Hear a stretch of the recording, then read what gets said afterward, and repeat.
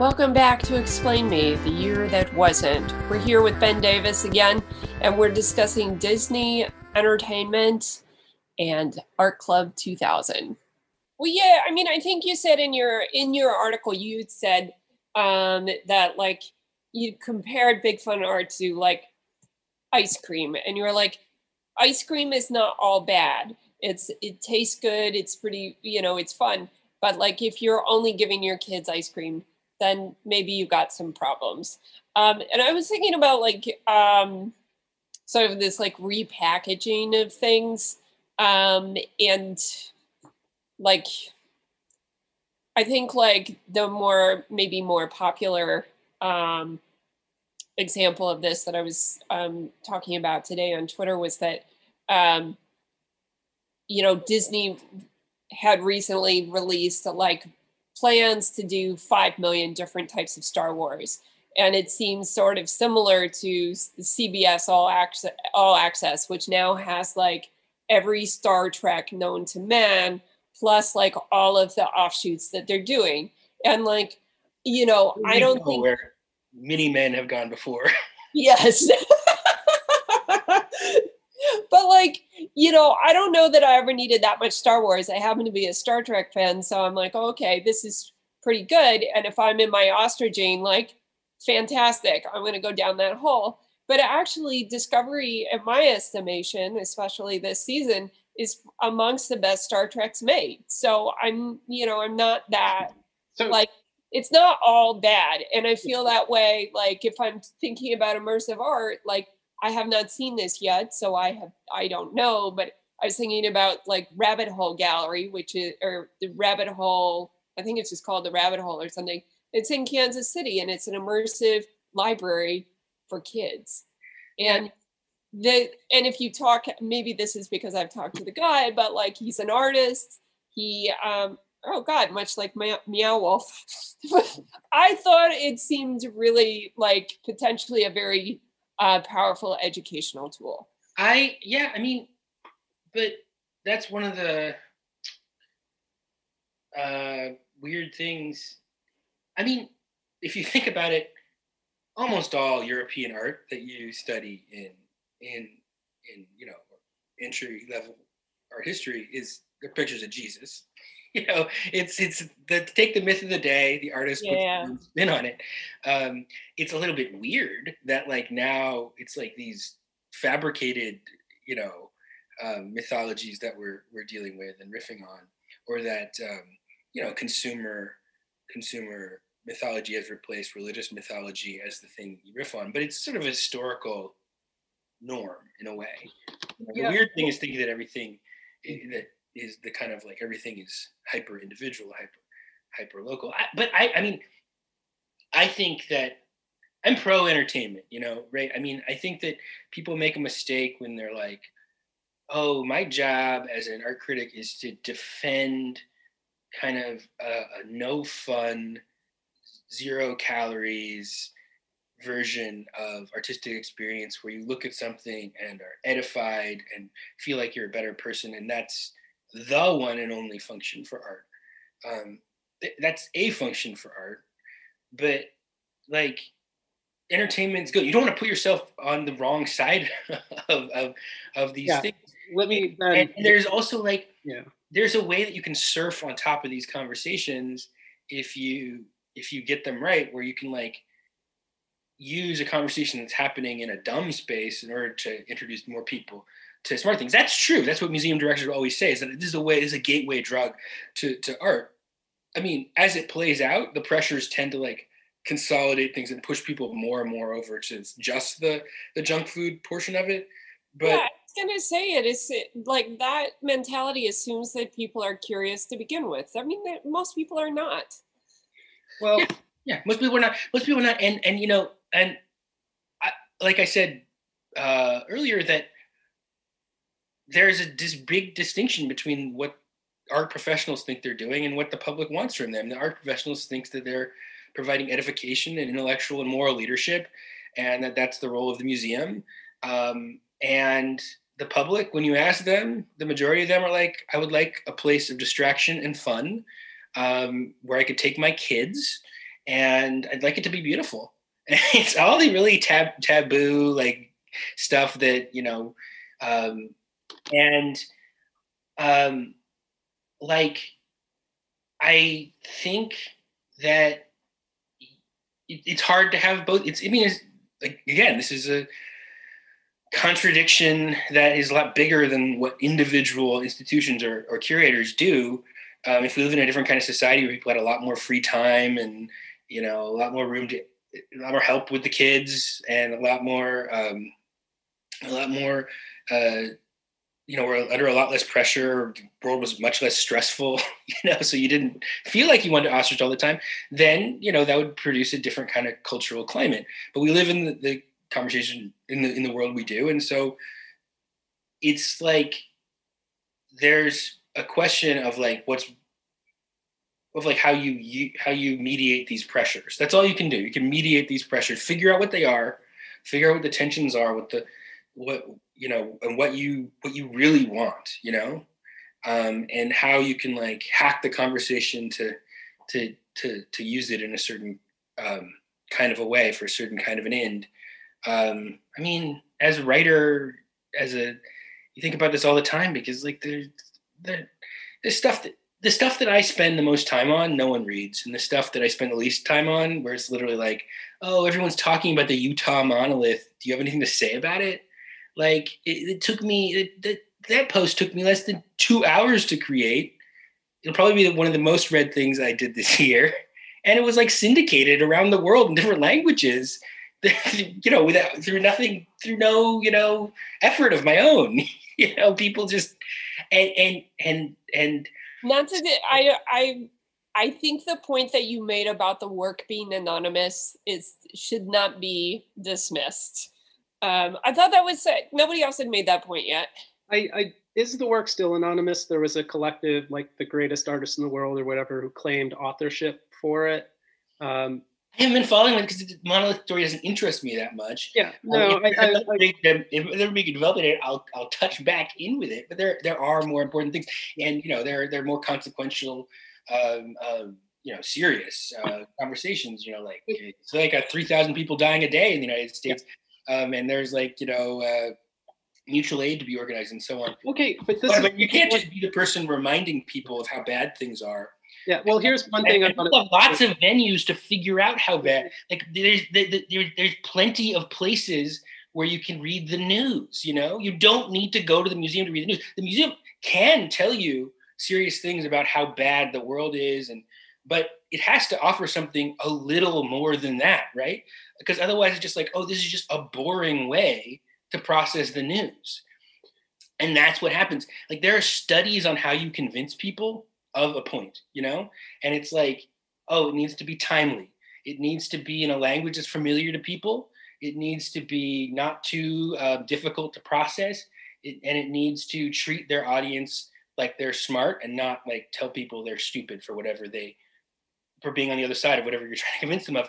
Art is bad at all of those things. It's never the first thing. It's never the first response to any issue you get. It's always like obscure. It's constitutionally indisposed to being okay, but to meeting people where they are, because it's all about developing. We talk about Star Wars and Star Trek for a second, just because to get away from the museum, right, which is a very limited audience, and we're talking about this kind of like idea that entertainment does have a lot of content, and there is a lot of sort of important things happening into it, but there is the sense of what happens when it's like one company like Disney telling a lot of people, huge audiences, starting to embed kind of political narratives, whether it's the kind of, I think, a lack in cultural criticism right now is a serious examination of the politics of shows like The Mandalorian or even Star Trek, right? The new Discovery thing happens in the future where the Federation has fallen apart, and what happens when it's all war and no diplomacy. Or in the spoiler alert on the new Mandalorian episode, there's a whole lot of both sidesism happening in that one. There's like embedded jokes about the pandemic, like somebody takes a mask off and someone else says, doesn't it feel better with it off? Like, are you talking about pandemic masks Or are you talking about, so there's this kind of both sidesism happening, or there's literally like the politics of a rebel making friends with a former empire soldier, that it's possible for somebody to change their mind in our completely binary, divisive political climate. But, and this is all caught up with certain actors on the TV shows voicing different opinions and almost potentially getting canceled from their shows.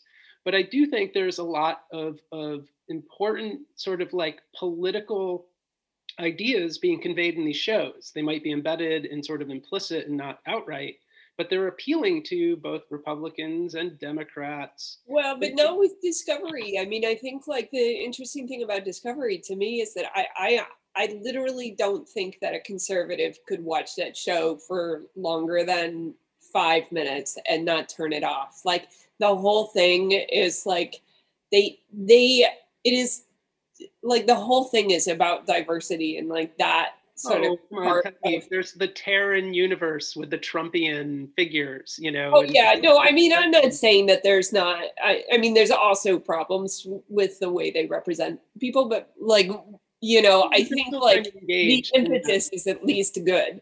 Yeah, they're trying to have a debate. Let me just say this is something I haven't really thought through, but when you say that there's a lack in culture of discussing the politics of these shows, I feel the exact opposite. I think there is a surplus in culture of discussing the politics of these shows, that there's an entire industry of explainers and recaps and like pop versions of cultural studies criticism, where it's just like unpacking the minutia and Easter eggs of these things as like the deep political significance and where they sit in the conversation. And that is almost the way that a certain kind of audience, certain kind of relatively affluent, college-educated audience consumes popular culture right now. It's like, and that is like, where does it sit within like the themes of the world? And I am not convinced. And I don't want to retreat. I don't want to say it doesn't matter at all, because I think it clearly does matter. Representation matters. But like, I'm not at all convinced that it's like matters as much as people think it does. I think mainly culture comes behind like other things. I mean, people tend to treat, for instance, the question of diverse casting in these things as like very important, symbolically heavy. And I would not, I do think it's important, but is it leading a conversation, or is it like they have done market research that's like, oh, these kind of people like our products and we need to fully represent them? I think it's more that. And I think that that's important to acknowledge, because it's part of the reason people are so cynical when museums, for instance, make these gestures, that they're like, they know that they're speaking as if they're leading a conversation, but everybody knows that there's a pre-existing conversation that museums are having about the need to develop an audience in the future. that there are cynical reasons behind these things. And so you're saying one thing, but you're actually acting on another. I think that the culture more follows, and you need to like just start from that position and not overestimate how important, whether or not some science fiction show takes a stand against Trump. I mean, I just don't think that is that important. I'm very aware that there's a whole lot of writing about these shows with little recaps, and that there might be some minor effort to untangle the kind of political narratives within it. I'm thinking more of like, what is Disney's position on developing its audiences? And I guess I'm looking for an actual critical reading of the TV shows, not a kind of like, let's appeal to the audience and keep them interested in. I just remember, what does this mean? Like 10 years ago, in the socialist circles I was part of, people having these conversations about like, is the Batman movie a fascist movie? Is the Avatar movie an anti-imperialist movie? And like, compared to the other things that people would debate, these conversations would take up tons more space, the kind of conversation about politics. And it's like, does a mass audience, like, does Batman's popularity mean that there's like a fascist streak in U.S.? I don't think so. I think it's just a mixed object. You know, people process it. I don't know. There's 74 million, 74 whatever, you know, million Trump voters. Everyone's freaking out about the number of people voting for Trump.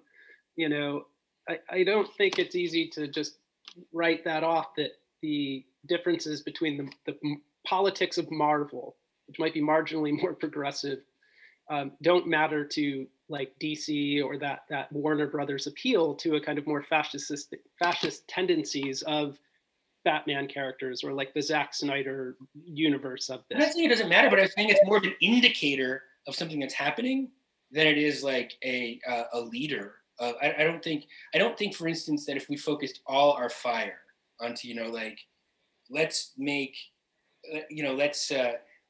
Batman less fascist.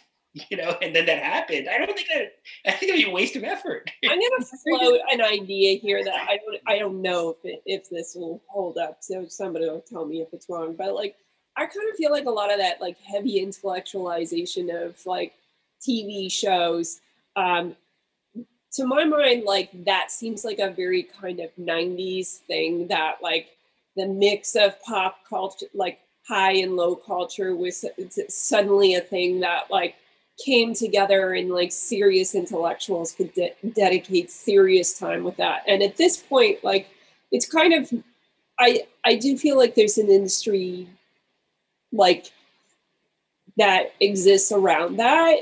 But I think like I might be more interested in like something that I think the art world doesn't really have a real analog to, at least that I'm aware of, which is like the fan culture that seems to exist around these things, and also the academic language that around this, that you know, I think there's been some discussion about, I mean, I guess it could be applied to a lot of things, but like this idea that like if you can kind of like work in the margins, or like that's where real change can take place, and sort of imagining whole different worlds is a kind of empowerment, and that's where I guess I'm wondering like it's like whether there actually is that empowerment there, because I feel like that is something that has kind of consistently failed us. This idea that like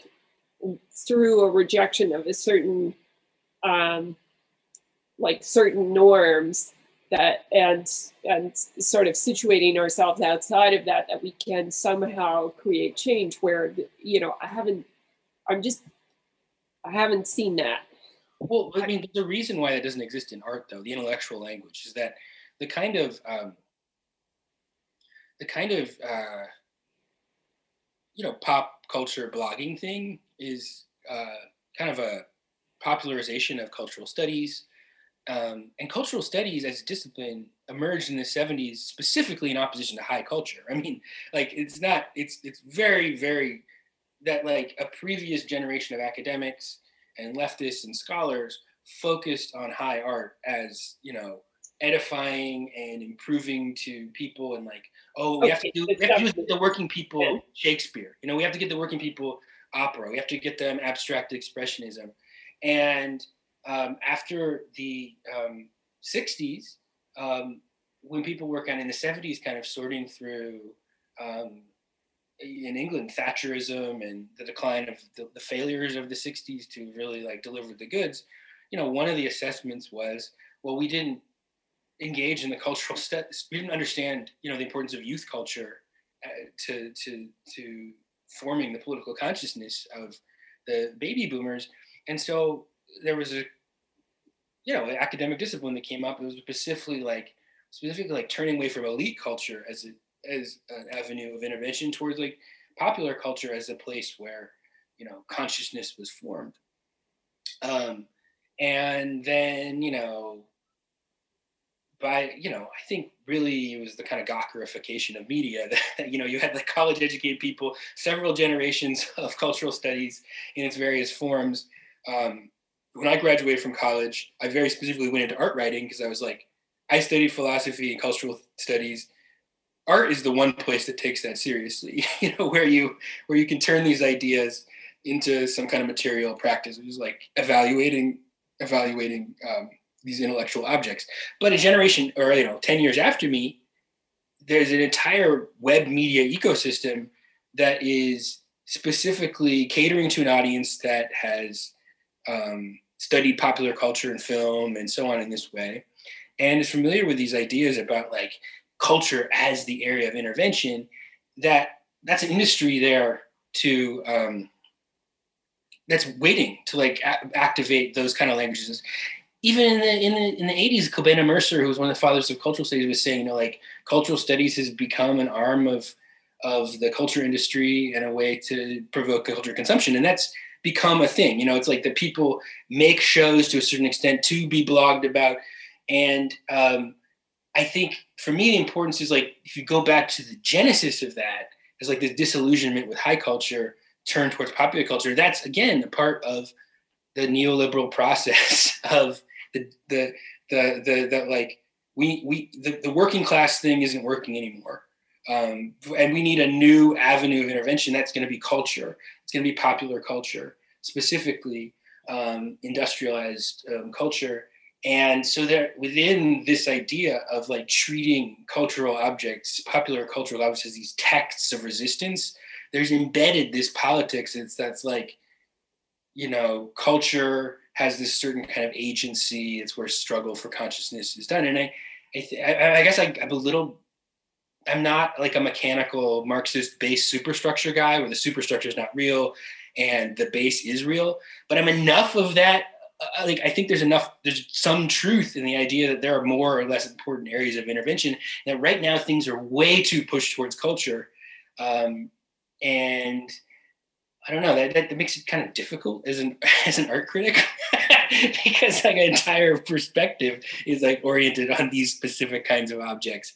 But nevertheless, yeah, I mean, so a lot of, when I look at something, the way I think about writing about it is very specifically like, I'm taking that conversation and turning it inside out. I'm trying to look at the limits of this object or cultural object's agency in the world.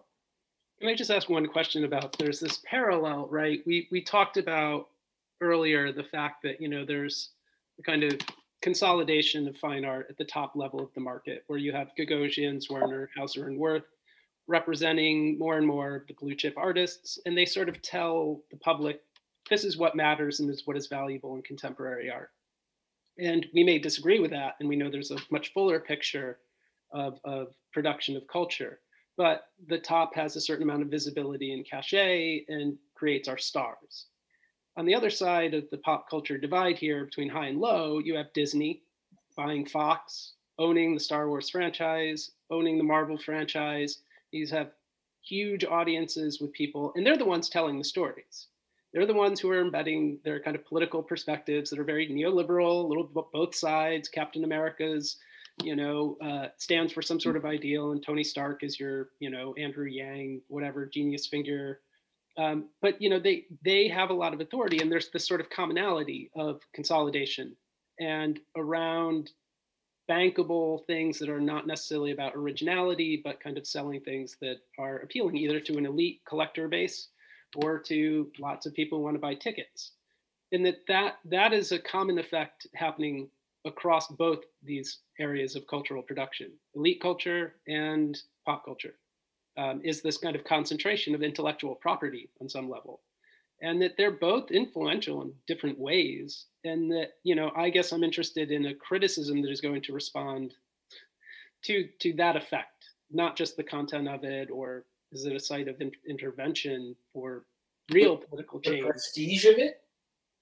The fact that there is this consolidation, that you have major franchises, owned by one corporation or a handful of galleries, or Meow Wolf metastasizing into a national, international chain of boutique shows. And that there's fewer people who own the stories, who own the intellectual property, and that it's delivered to more people. Well, the thing is about that, and I mean, I sort of make this point in the State of the Culture essays, that like, again, like with Disney, for instance, let's start with Disney. that like, okay, so Disney is, is like this mega powerful, international conglomerate that is just towers over culture and owns everything you left as a child, owns all your childhood memories. But the Star Wars, Pixar, Marvel strategy is a sign of their weakness, not their strength. It like that. The way image production has become extremely democratized. It's extremely easy to make indie kinds of stories. There's tons of meme culture that's the culture the youth, young people, young generation is engaged with. I mean, people when they ask young people, for a role model or the celebrities they admire most, it's influencers and YouTubers. It's not celebrities anymore. I mean, no, they become celebrities. But the point is like they're not becoming idols and role models by being on TV or being in a Disney movie.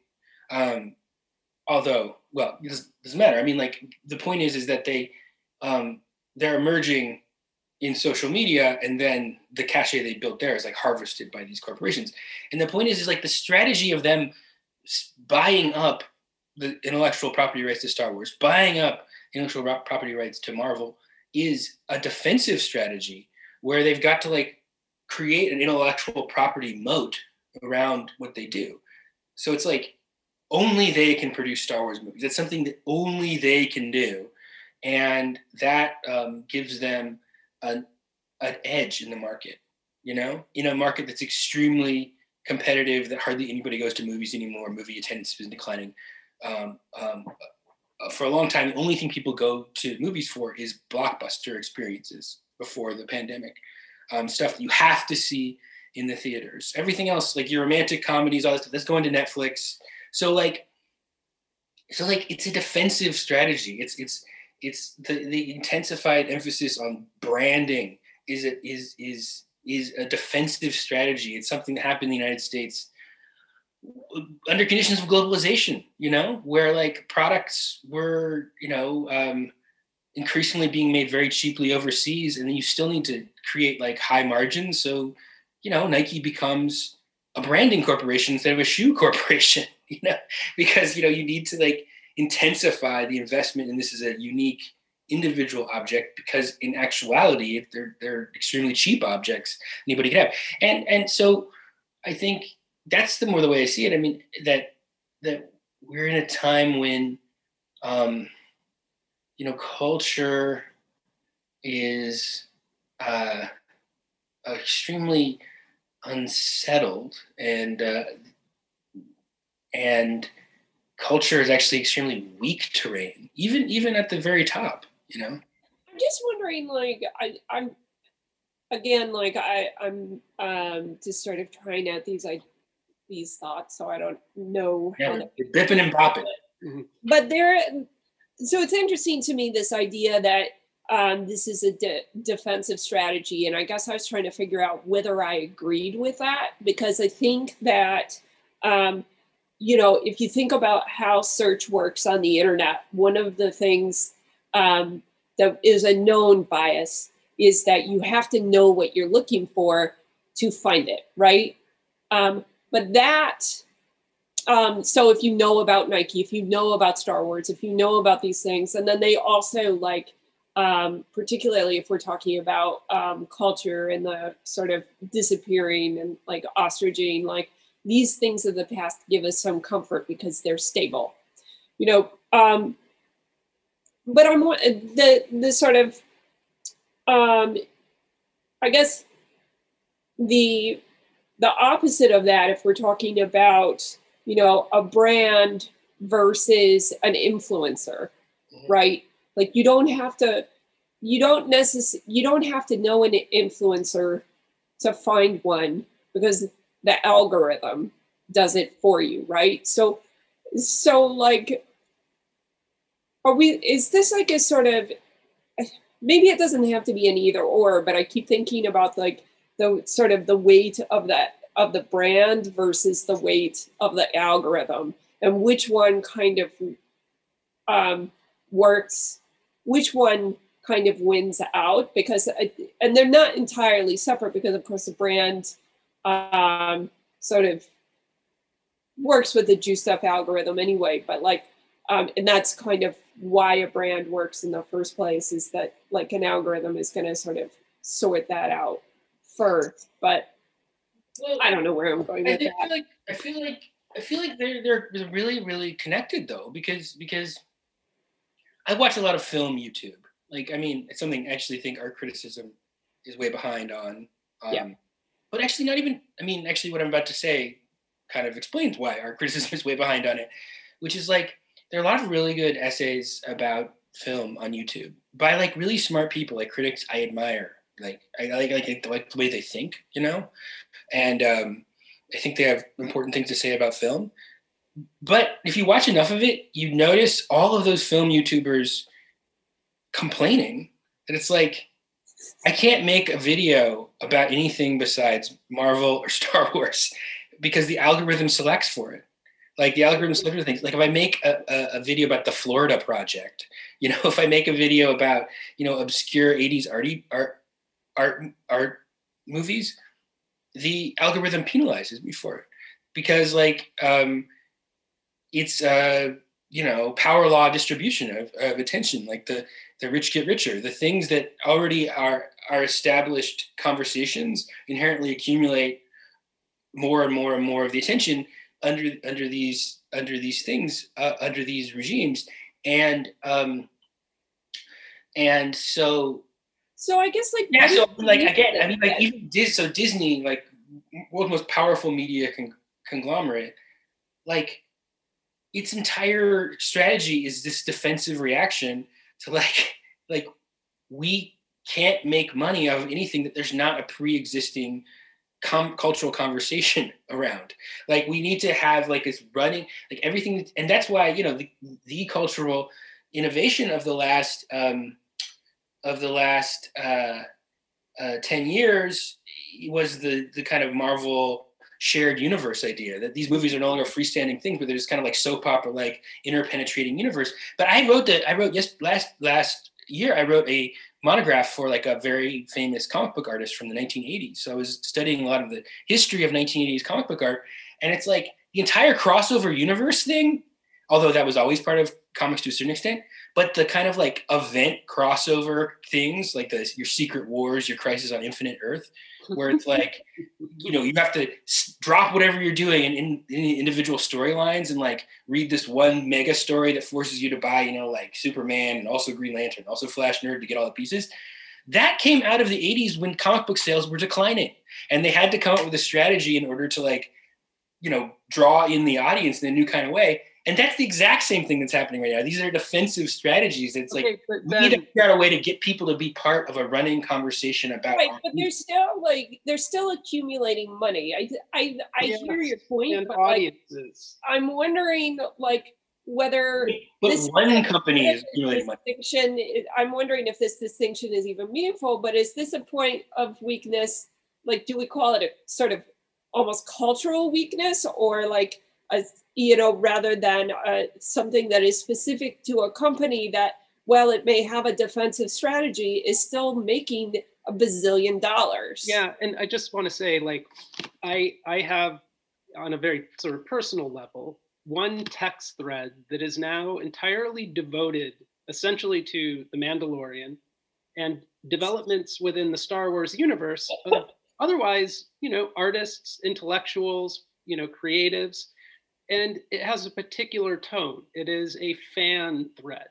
There is not a critical analysis of like anything that's sort of happening around this, or what does it mean for Disney to be in a defensive position. It is people who love unpacking the Easter eggs.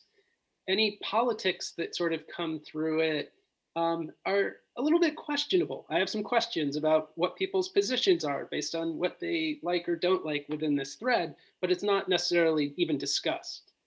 But it's like this audience, this isn't dependent on the algorithm. This is, you know, Disney building sort of huge audiences that, you know, people get deeply invested in. And, you know, I don't know what it means yet, but I'm sort of interested in it, that like in my adult life approaching 45, there's a text thread dedicated to a Disney show, with like a baby Yoda, like, and people talk about it every day, and they're going to be talking about all the offshoot shows that sort of come out. They're very excited, and I don't know, I found myself. I don't know. At least I do, like, I feel like, I mean, I've been using the conversation as like cultural inflation. Like, I think we're in a cultural hyperinflationary period where it's like, everything is a reference to a reference to a reference. And that means the meaning is like thinner and thinner and thinner and thinner. And, I kind of think that, there'll be some kind of, I just don't think that can last. Ultimately, I think, the new stuff will pop up around the margins. And the nightmare is if Disney decides to do the crossover with Star Wars and Marvel. We get to the third cycle, like, when you had. This is an aside, but have you seen the Patton Oswalt Star Wars filibuster from Parks and Recreation? You should watch that. In any case, the point is that, like, to bring it back to art, because I don't think necessarily, art's very, I think it behooves us to try and define, what art does in relationship to these kind of conversations. Is that, like, I do think that, like, art ideally should be one of those places. The danger of the mega gallery consolidation thing you're talking about is that art should ideally be one of these places, is that it replicates the kind of blockbusterization of everything, when, like, art structurally, because it's like individual people making stuff, like, that's inherently kind of like on the more personal and local end of things, it should be the counterpole to that kind of, like, and for the longest time that's how it was conceived. And where some of those conversations about, like, new forms of meaning can pop up, and the domination of big money and the domination of kind of like mega gallery brands kind of prevents that from happening, because it kind of like sits like a big weight on the art scene that prevents it from, developing the kind of little conversations that become more weighty, alternative forms of culture. I think we had, in the conversation about, like, what gets talked about and what doesn't, like in the Marvel world and like these like other smaller things, like one of the things that we had brought up in the notes was your review of Art Club, which was relatively recent. Like, you reviewed that, what was it, like a couple days ago, Art Club 2000. And like, that seemed like a, like, sort of a historical show. It's at Artist Space, like really important work. They worked in the sort of 90s through aughts, I guess. And like, I think I had expressed some concern that, like, this was sort of a very thoughtful, like, both show and review by you. And, it seemed like the kind of thing that also might get missed. William and I had a list of shows that we'd seen. We'd both seen the Donald Judd show at MoMA because it's at MoMA. I personally think that show looked no better than a yard sale. Yeah. Like it's not even Instagram friendly. Like, I can't, like, all the things that could be wrong with it were wrong with it. But whereas, like, Art Club 2000, like, I feel like I knew about that because I went to a press preview that they had basically a year ago planning for this. So I was already pretty psyched about it, but I don't know, outside of the work that people like you do, how many people know about this? Gosh, I don't know either. I mean, I know, they're, but that's fine though. I mean, I've never heard of Art Club 2000. I mean, maybe it's a gap, certainly in my knowledge, but this was literally like, oh, I didn't know they existed. Yeah, I mean, I think that I mean, just for folks who don't know, there's like a group of Cooper Union students who in the 1990s were created essentially as kind of like an invented collectivity by Colin DeLand, who was a sort of a commercial dealer, but an alternative commercial dealer. He actually went on to co-found the Armory Show. It shows you how fast like anti-capital becomes capital and all this stuff. But they were a group, and they kind of like created this very playful, almost like boy band or something style of art collective, where they kind of a lot of photos themselves posed together, and a lot of commentary or jokes installations about the commercial culture of their day, of the kind of Gen X cultural touchstones that you'd be familiar with from the 90s. And I think, there's a lot of 90s nostalgia right now. Maybe even we're at the tail end of 90s nostalgia, and it's verging over to 2000s nostalgia, which makes me feel very old. But it's interesting, I think 90s nostalgia has a certain kind of character where it's like, the 90s is really a decade where the US was like the end of history decade. And, I think to people now, the 90s feels very kind of like charmingly low stakes in a lot of sense, particularly the mid 90s, late 90s. Yeah. Yeah, that reminds me of Christopher Ho's essay on the Clinton crowd, writing about like the resurgence of abstraction coming out of, say, Bushwick in the early aughts and teens, was in part because it was from a generation of people who grew up in a time that to them under Clinton felt, the political stakes were quite low.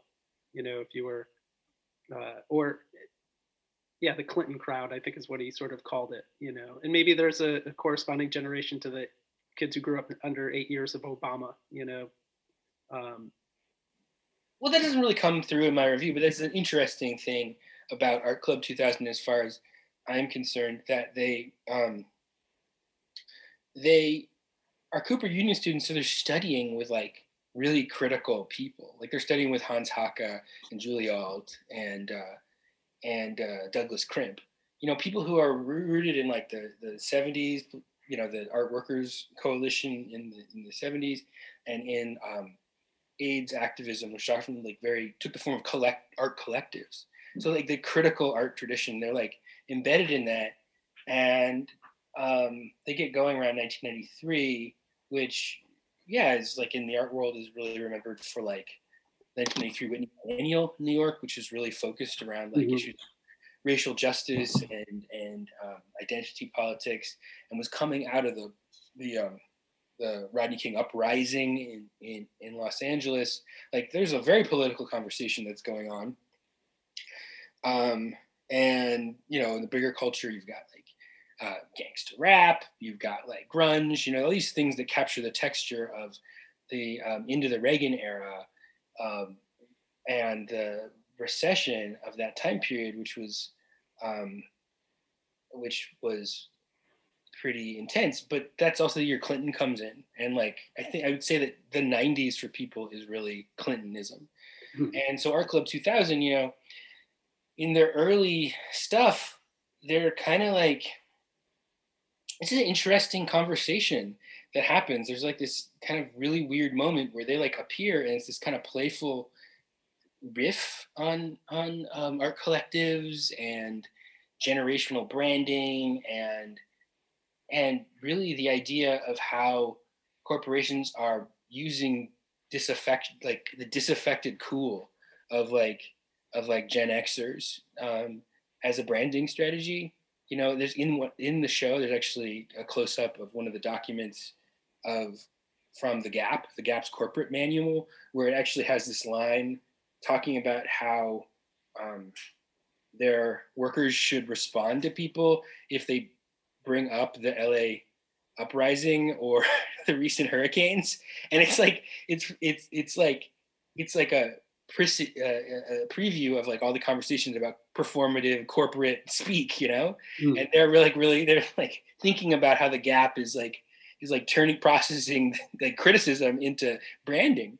But then I actually think, I'm not totally sure of this, but I think what happens is that they appear and they're kind of riding this ambiguous line, which kind of is what makes the group interesting in a certain way, where they're both, like aware of how this kind of posture of youthful disaffection gets branded, but they're also kind of trying to inhabit that role. And I think they get a lot of flack, I think, for not being critical enough. And then I think the entire rest of the show, you kind of see them trying to be more serious.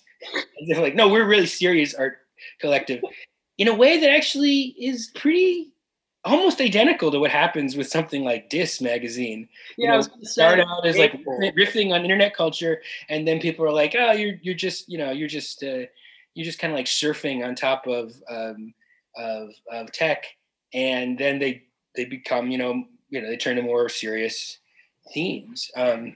And they're curating the Berlin Biennial and all sorts of stuff. Yeah, reading your review, they seemed like a precursor for K-Hole in their normcore, trend forecasting stuff. Yeah, sort of absolutely. Into the corporate landscape.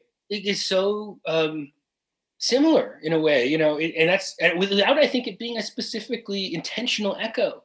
So, I mean, that's what's another interesting thing about it is, like, I do think the 90s are kind of the primal scene for a lot of the present, like the 90s is when the conversation about political correctness, for instance, became a really big thing. And then that's the last 4 years is like this very intense conversation about political correctness and cancel culture and so on. And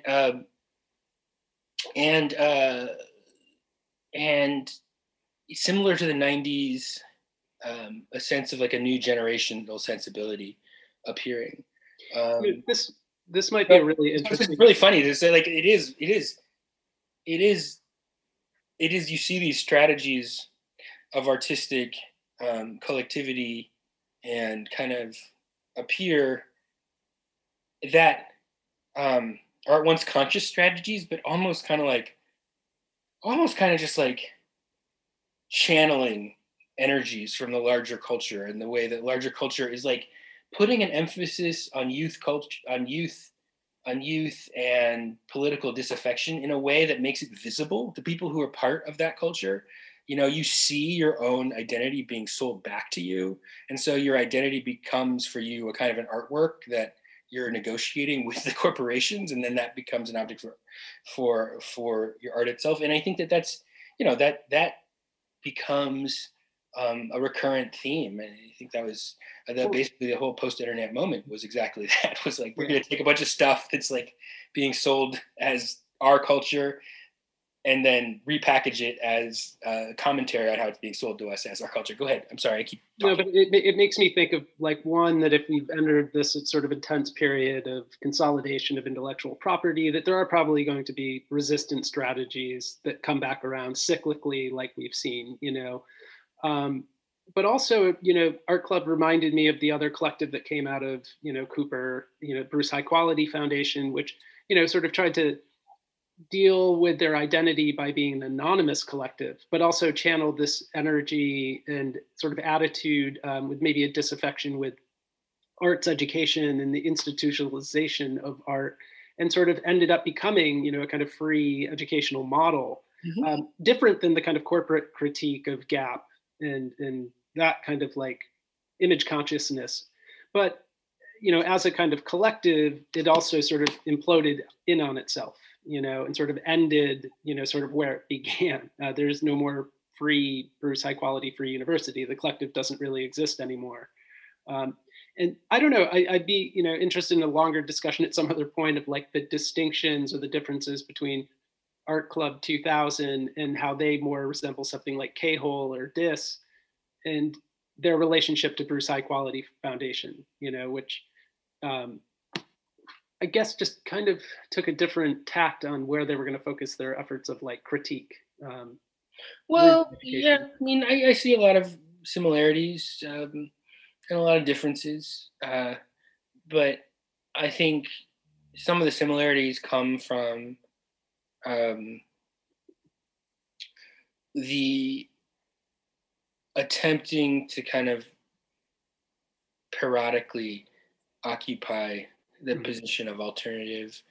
And also in the case of Bruce High Quality and Art Club 2000, I think are are a little more similar to each other than to the later ones you mentioned, in the sense that there's a very strange tone to both those initiatives, the earlier initiatives, where they move between irony and sincerity really in a way that's hard to negotiate. Like you and that's I think an effect of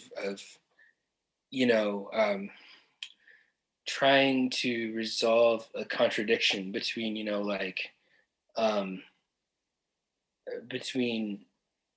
between being taken seriously and being and occupying the space that's there for you to inhabit as like generational representative, or as like as yeah. I don't know. It's possible. Art Club 2000 is just interesting to me. Just there's a nostalgia aspect to it. I mean, and there is. I like games. I like party games, and the kind of gamified social interactions that they kind of produced as an art form, like resonate with my current state of isolation, because you're looking for ways to have meaningful interactions with people in these kind of alienated spaces, and that in these alienated communications platform, that kind of puts us all in the position of, or puts a lot of people in the position of trying to figure out how you be together without really being together. And so the art world feels like one of these places where I'm like sort of better able to identify nostalgia than in other places. Like, so although I guess it's sort of a condition that's in a lot of replicates itself. Like, I just feel like there's a lot of like music and ephemera that just like never really goes away anymore. So missing it is is a kind of more complicated thing to nail down, like what nostalgia is when it's still like at your fingertips at any given time. Whereas I feel like the art world is like not so built out that things can like sort of disappear and reappear a little bit. But yeah, I guess that's another thing why I write about Art Club, because I do like things that are a little bit historicized. I think it's really hard to say what the art of your own time is. Which are the important things, and then it's easier to like look at things that have a little bit of history and kind of judge where they sit within the balance of what's important. I think that might be a sort of good place for us to call this episode of Explain Me, in part because, on some level, I think we wanted to talk more about some of the few shows we'd actually seen this year, but it is also a really difficult year to give serious consideration to shows that people barely saw in person, and that, it's also hard to look at it in the middle of a pandemic and really understand the implications as we're sort of still moving through them, I think there's a real challenge we didn't see very many things in person. I feel like I personally saw a lot of stuff online. And my ability to take the things that I have seen online and kind of process them and figure out where they fit is very limited, I think, compared to what happens when I see something online. Oh my God. I really realized, for a while I was trying to write a piece about augmented reality art. There's a lot of attempts to make augmented reality or even like the art fairs have augmented reality components where you like can tap a thing and you like see how it would look on your wall, which is really funny in my tiny little apartment because it's like immense, Bjorn Melgaard paintings or something completely dwarf my bed. And I just realized that I realized that like online culture, I think people, online culture always is like organized around metaphors. You have like desktop files, it's like the metaphor of like file cabinets. And I think when people started out with internet art, people thought about it as a painting, essentially, like these are images you're looking at or things you're contemplating. And a lot of online viewing rooms are still organized around the idea that it's like online stuff is something you're contemplating. And I just really realized this year because of the pandemic is that like, culture the art online is really almost always an event, like that, that's how it functions more as a performance of a moment or like a conversation or a social, like certain kind of like energies move along the pathways of the internet and like light something up. And that just like, yeah, like I said a little bit earlier, like realizing that then makes me realize, like why online experiences of art have such a difficult time like feeling meaningful to me, because it's like there's a lot more going on than just contemplation when you're in a museum or in a gallery. There's all this other social stuff and embodied stuff and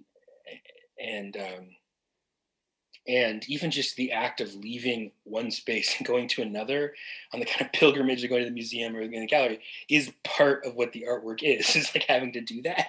And God, that's so much of this year has been like having that feeling very palpably. Fundamentally, I think that's the difference between like watching a movie and an animated GIF. Like a movie is an event. You have to press play. It takes place in time. Like an animated GIF just takes place indefinitely, which is why when they changed animated GIFs to like things that you had to press play on, they ruined them. Anyway. Ben, thank you so much for coming to the show. It was really fun talking to you. And we hope to have you on again. Anytime. Great to talk and have this fake, weird social experience with you. And happy New Year, and see you next year. All of those things. Bye-bye.